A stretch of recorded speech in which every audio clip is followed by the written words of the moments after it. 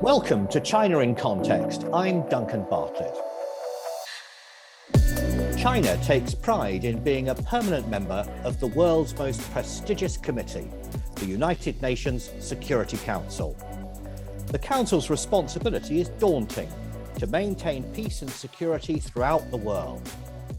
One striking condition of membership is that a representative of each of the 5 countries on the panel, including China, must be present at all times at the UN's headquarters in New York City, ready to be summoned immediately in the event of a crisis. The mood on the UN's P5 Council, as it's known, is often fractious, with China and Russia on one side, at loggerheads with Britain, France, and the United States on the other.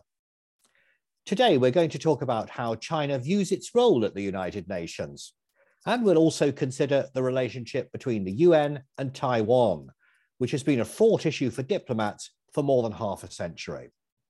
I'm very pleased to welcome to the podcast a real expert on international relations and the Asia Pacific, Bonnie S. Glaser. She's the director of the Asia Programme at the German Marshall Fund of the United States, and she joins us on the line today from Washington, D.C.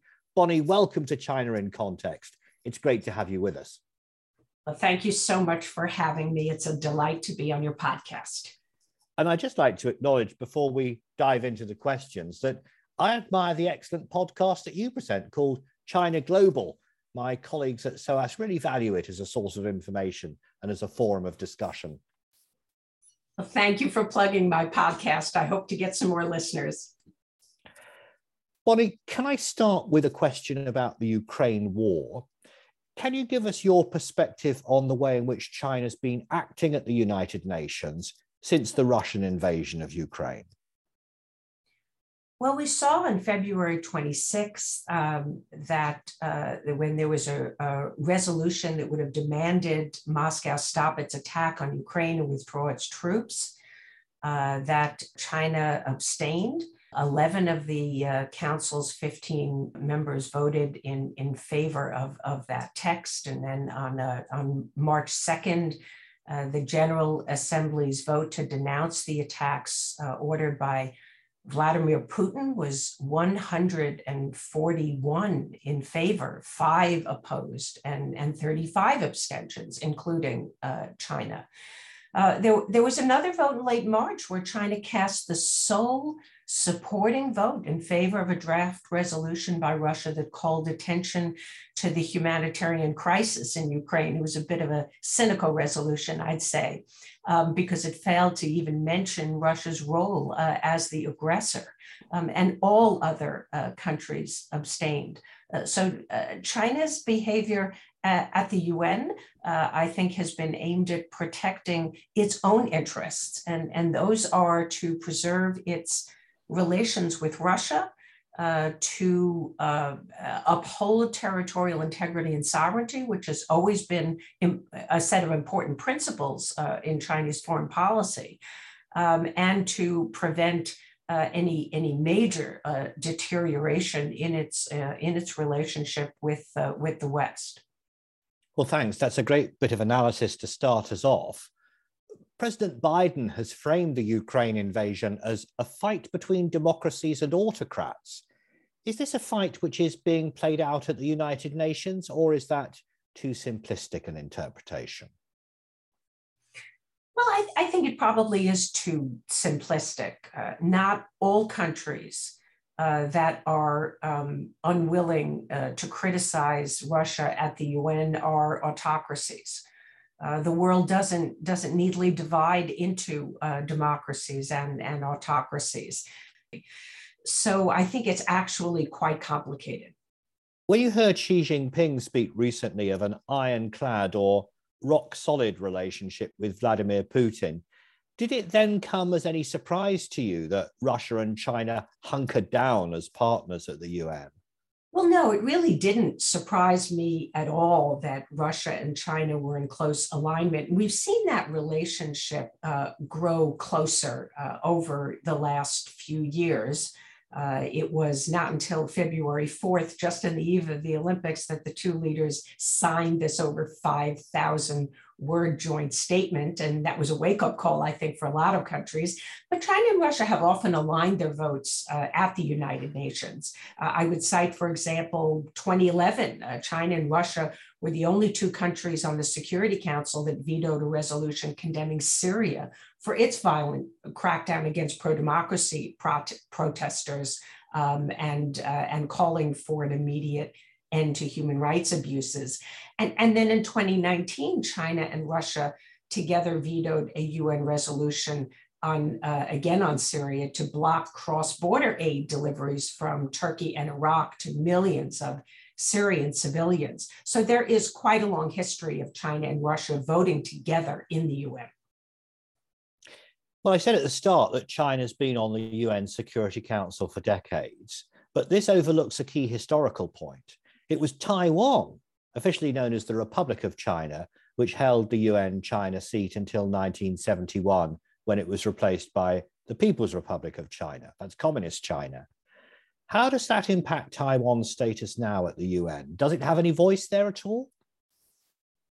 Well, Taiwan has very, very little voice at the United Nations, primarily because Beijing blocks its participation. And Taiwan years ago was seeking membership in the UN, but under Tsai Ing-wen in recent years, and also under her predecessor, Ma Ying-jeou, Taiwan has only been seeking meaningful participation in the UN.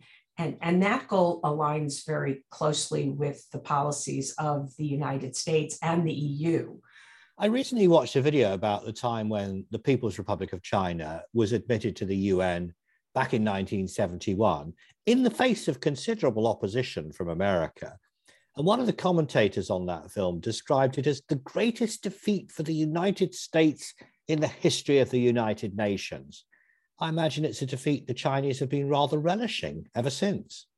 Yes, I think I'd completely agree with you. For China, the United Nations is the central part of the international system. It is the place where it sits on the most important decision-making body. It is a member of the UN Security Council, and it wants to use that role to promote change in the system of global governance. In fact, in 2018, Xi Jinping publicly said that China should lead global governance reform. This is a huge ambition of Xi Jinping's. We will see this carry over to his third term, which he is likely to get this fall at the 20th Party Congress. And ensuring that the UN Security Council is based on the norms and the values and the standards and the practices that align with Chinese interests, I think is a very high priority for China. Well, it's interesting. I was listening to what Zhang Jun, China's representative to the United Nations, was saying after being in a meeting with President Zelensky from Ukraine. He talked about other countries adding fuel to the fire. And he was very against the concept of imposing more sanctions on Russia. What was going on there, do you think? Well, China has always opposed sanctions, especially because it was targeted early on by sanctions in June of 1989 after the massacre in Tiananmen Square and the crackdown on the protesters. China will support at times UN sanctions, although it has not enforced them very strictly in the case of North Korea, but it did vote in favor of them. But those are UN sanctions. They are mandated by the United Nations. Any sanctions that are created and imposed by an individual country or group of countries, the Chinese describe as long-arm jurisdiction, and they oppose them very strongly. The reference to adding fuel to the fire, I think, really means not only sanctions, but also the provision of weapons to the Ukrainian resistance.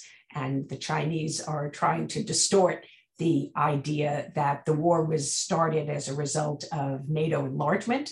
that it is the fault of the United States and NATO, that Russia has legitimate security interests that should have been addressed, and therefore the United States and its allies should not be exacerbating this war by providing arms to the Ukrainians. In other words, there would be a ceasefire if we would just stop providing arms today. Well, I think you summarized the Chinese position very astutely there. I'd just make one other observation. The Chinese say that they're on the side of justice, fairness, and they're against people having to choose sides between the Russians and the Ukrainians. What do you make of that rhetoric? Well, I think that China has certainly chosen sides. It tries to hide behind a veil of neutrality. The reality is that China has taken a very pro-Russian stance in this war.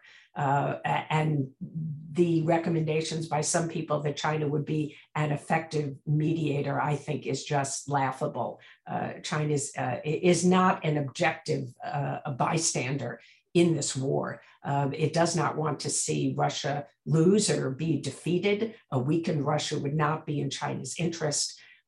Although the Chinese also don't want to see Ukraine in any way swallowed up by another country, because again, they support territorial integrity and sovereignty.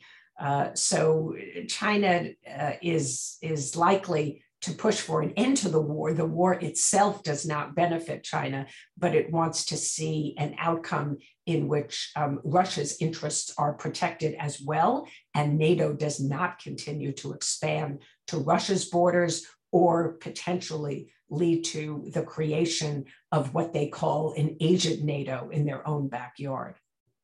Well, I heard President Zelensky's frustration very clearly when he addressed the UN. He really said, what's this body for?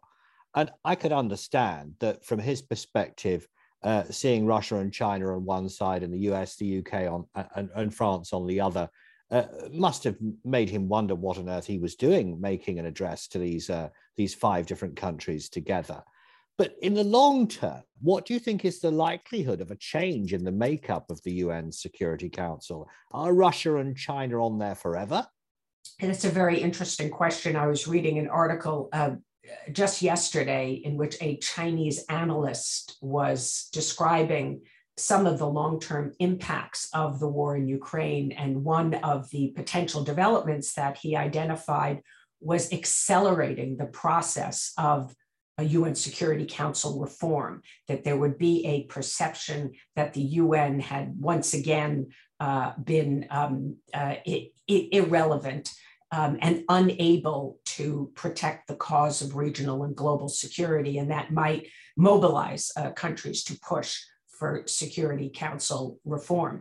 And as you know, there are proposals on the table, but the existing members, as we all know, including the United States and China, as well as, of course, Russia and France, they're not eager to, and the UK, let's not forget the UK, are not eager to let other countries into this exclusive club.